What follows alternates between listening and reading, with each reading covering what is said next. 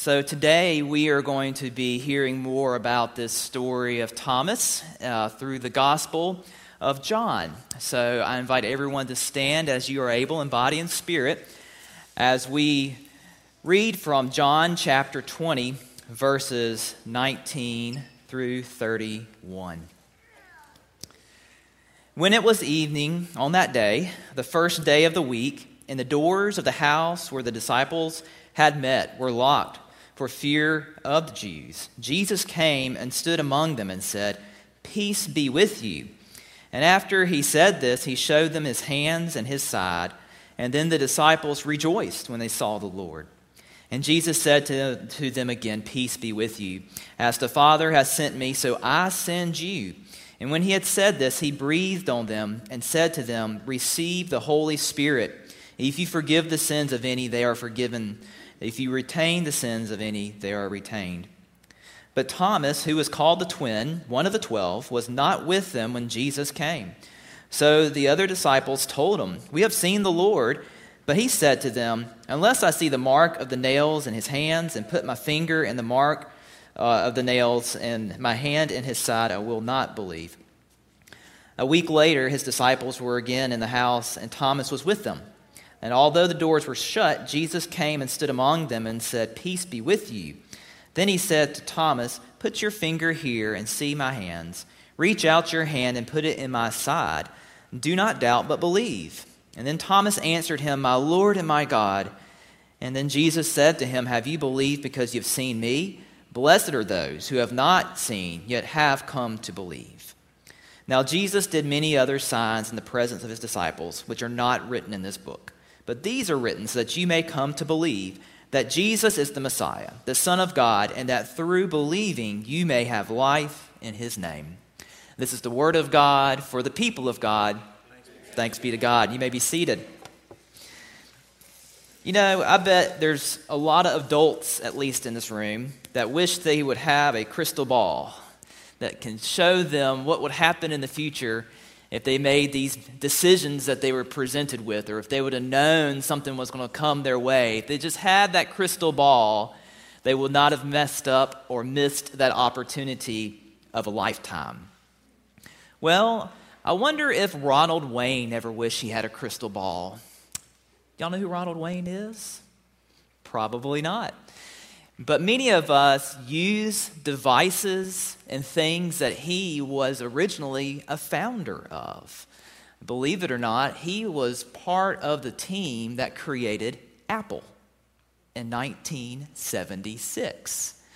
You see, Ronald invested before Apple in a slot machine business in 1971, put a lot of his personal wealth into it, took out loans, and it went belly up. I don't know how a slot machine business goes belly up, but it did. And so he had to repay all of those loans for that failed venture. And then in 1976, he was introduced to two guys, both named Steve Jobs and Steve Wozniak. And they were younger than Ronald. Ronald was 41 and they were in their 20s, so he was kind of the adult of the trio. But the three of them worked together and created the incorporation of Apple.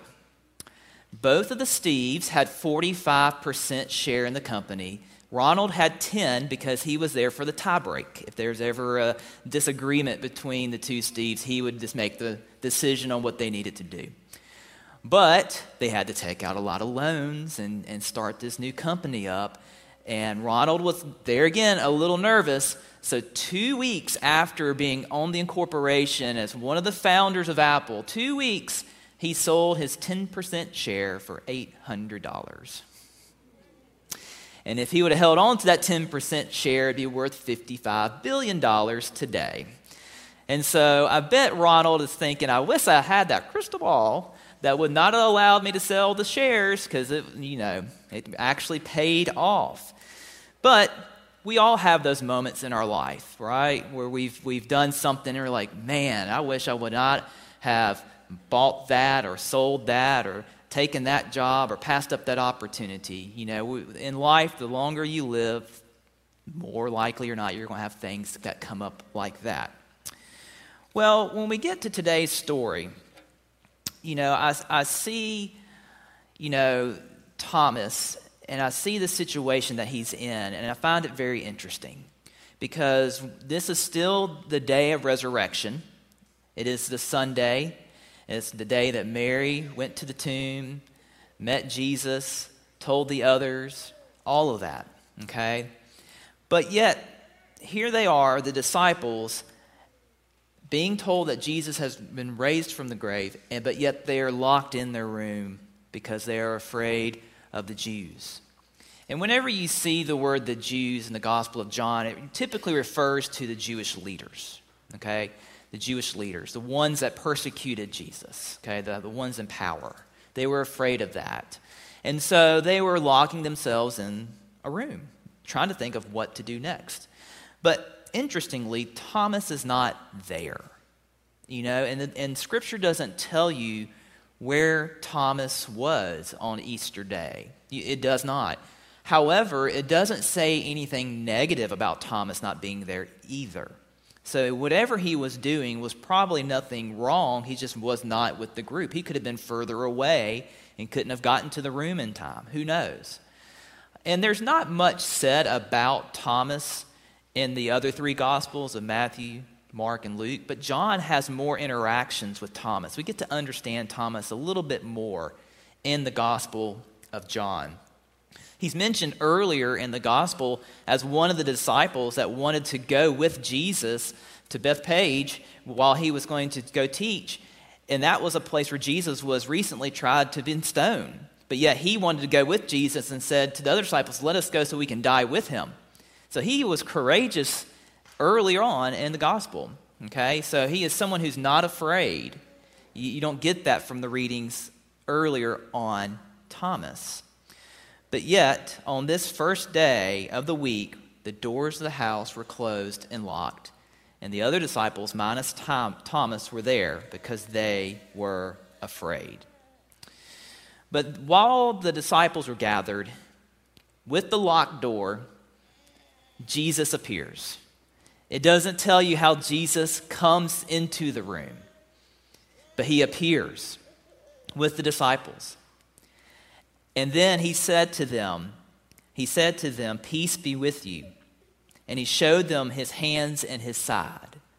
It was almost as if they too needed proof that this is truly the man that was on the cross on Friday. That this was the teacher that they had been following and dedicating their life to. Some of us miss that. Some of us go straight to Thomas and his demand to see the wounds and to touch them. But here, Jesus showed them to the disciples as well. Because not only have they been told by Mary that he has risen, but they also needed to see and to see him in the wounds. And in that moment, Jesus knew what they needed and provided and told them, peace be with you. And then in this moment in the Gospel of John, you have almost a moment of like Pentecost, where the Holy Spirit is bestowed upon the disciples. It said, when after Jesus said this, he breathed on them and said, receive the Holy Spirit. Breathing life into things is an image common in Scripture. As Jesus breathed life into creation in 2 Genesis, as breathing life into the valley of dry bones. Here Jesus breathes life into the disciples through the Holy Spirit and empowers them to go out and to proclaim the good news. And for those who believe and repent, their sins would be forgiven. He gives them that authority in this moment on the first day. And so after this whole interaction, you would imagine that the other disciples, we've got to go tell Thomas. Again, we don't know what Thomas was doing. We know he's fished before, so he may have been out fishing, going back to life. Who knows? But they realized they've got to go tell Thomas. And so they went. And they went and told Thomas. And it doesn't tell you which disciples told him. It just said, the other disciples said, we have seen the Lord.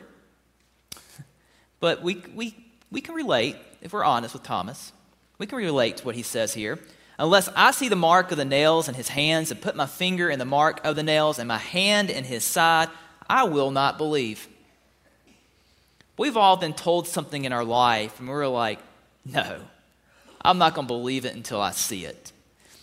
I've told this story before. Actually, I told it in a sermon. I lived in Madison the most of my life, since I was age 5, okay, the majority of my life. And while I was a teenager, I loved fast food and I loved Taco Bell. And I always had heard for years that Madison was getting a Taco Bell, and I always said, I'll believe it when I see it. I don't think they'll quite meet the criteria of the mayor and the building and all of that.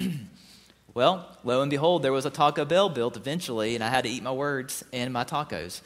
But, you know, we've all had that moment in our life where we're like, I don't believe it until I see it. So, you know, we can't really look down upon Thomas because resurrection's a big deal.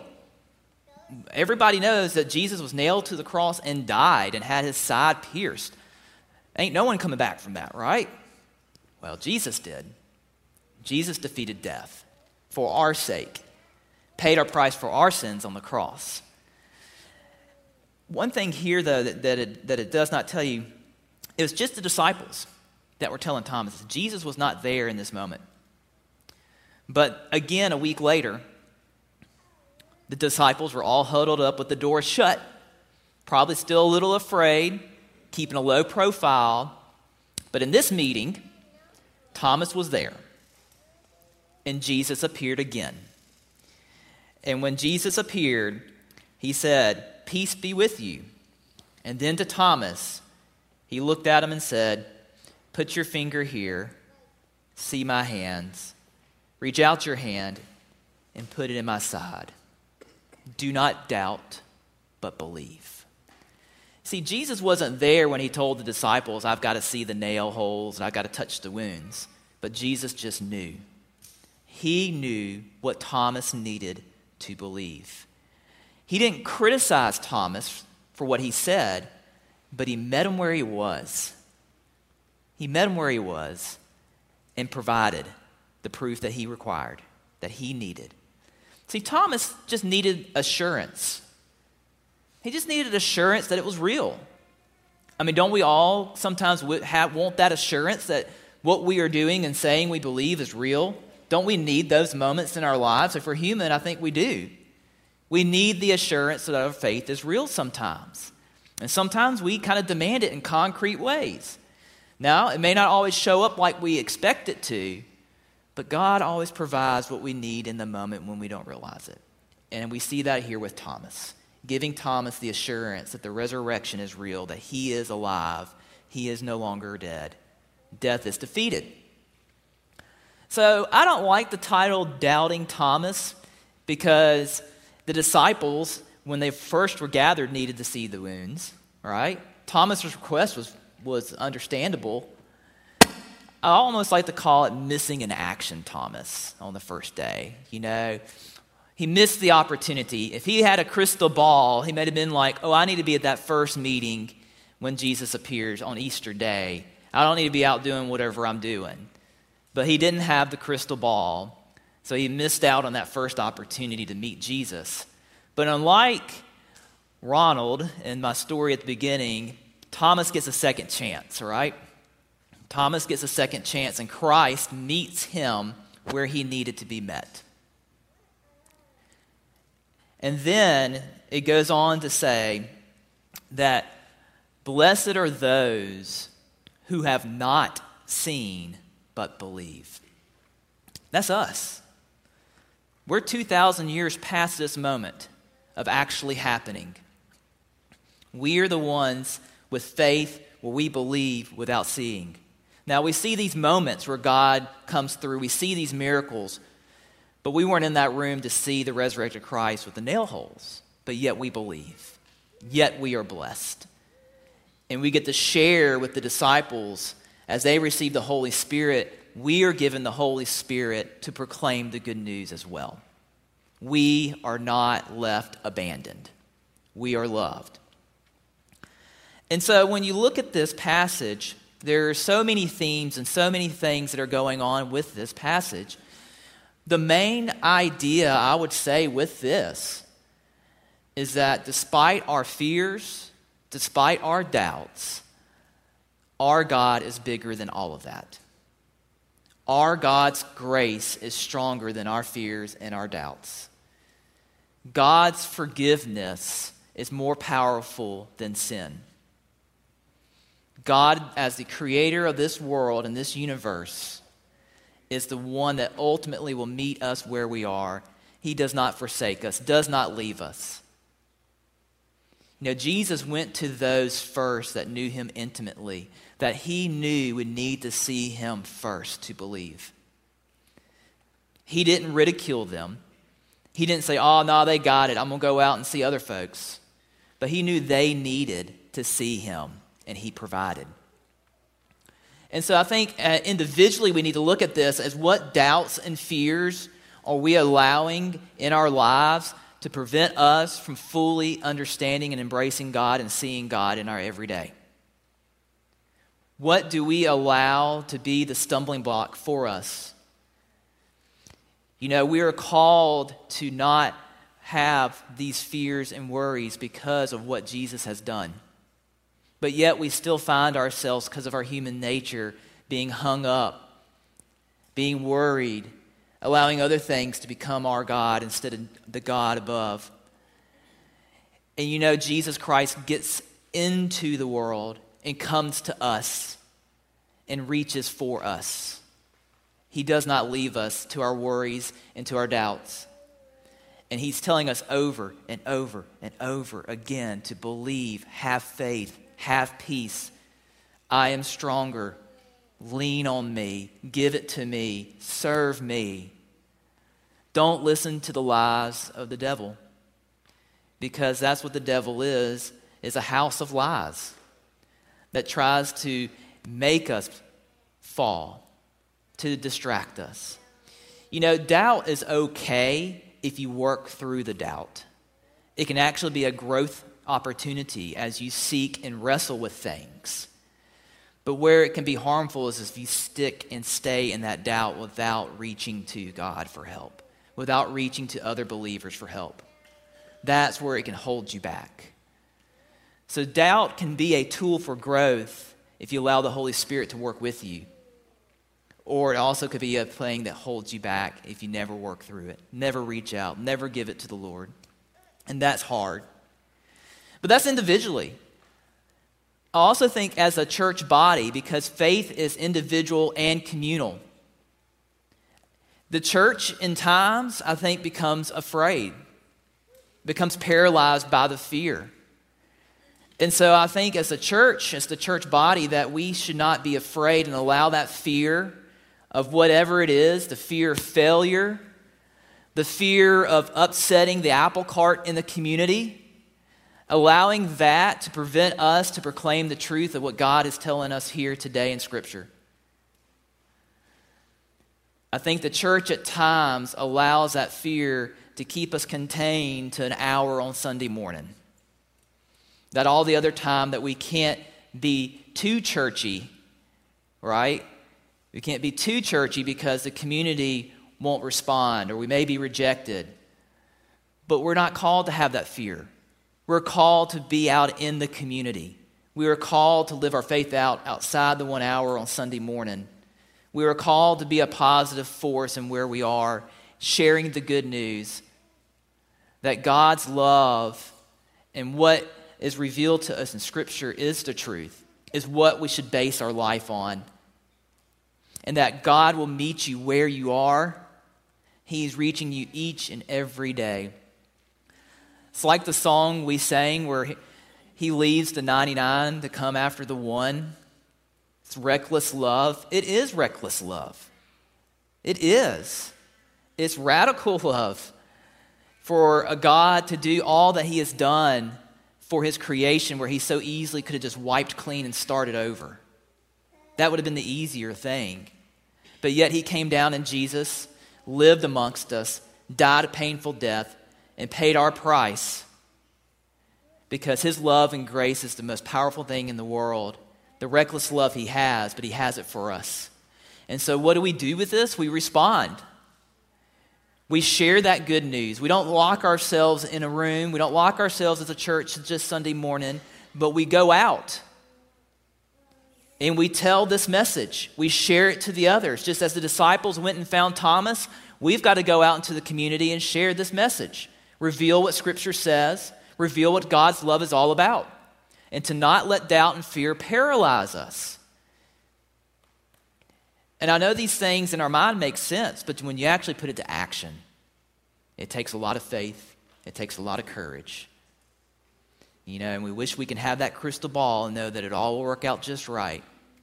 But what we have, that's our crystal ball, is what Jesus is telling us here. That blessed are those who have not yet seen but believe. And that everything we need to know about Jesus and his divinity and his works is found in Scripture. While he did many other things, the important pieces are there, and it's there to prove who he is. It is there to prove God's love for us. No other source will contain what you need but by the Bible. And that's why it's so incredibly important that we engage in it, and we live into it, and we share it. And so may we take this good news, may we take this opportunity of what Christ has done, and may we live it out. May we proclaim it, and may we give thanks to the one above for the love that he has given us. Because we don't want to be like poor old Ronald and miss out on an opportunity of a lifetime. Let us pray.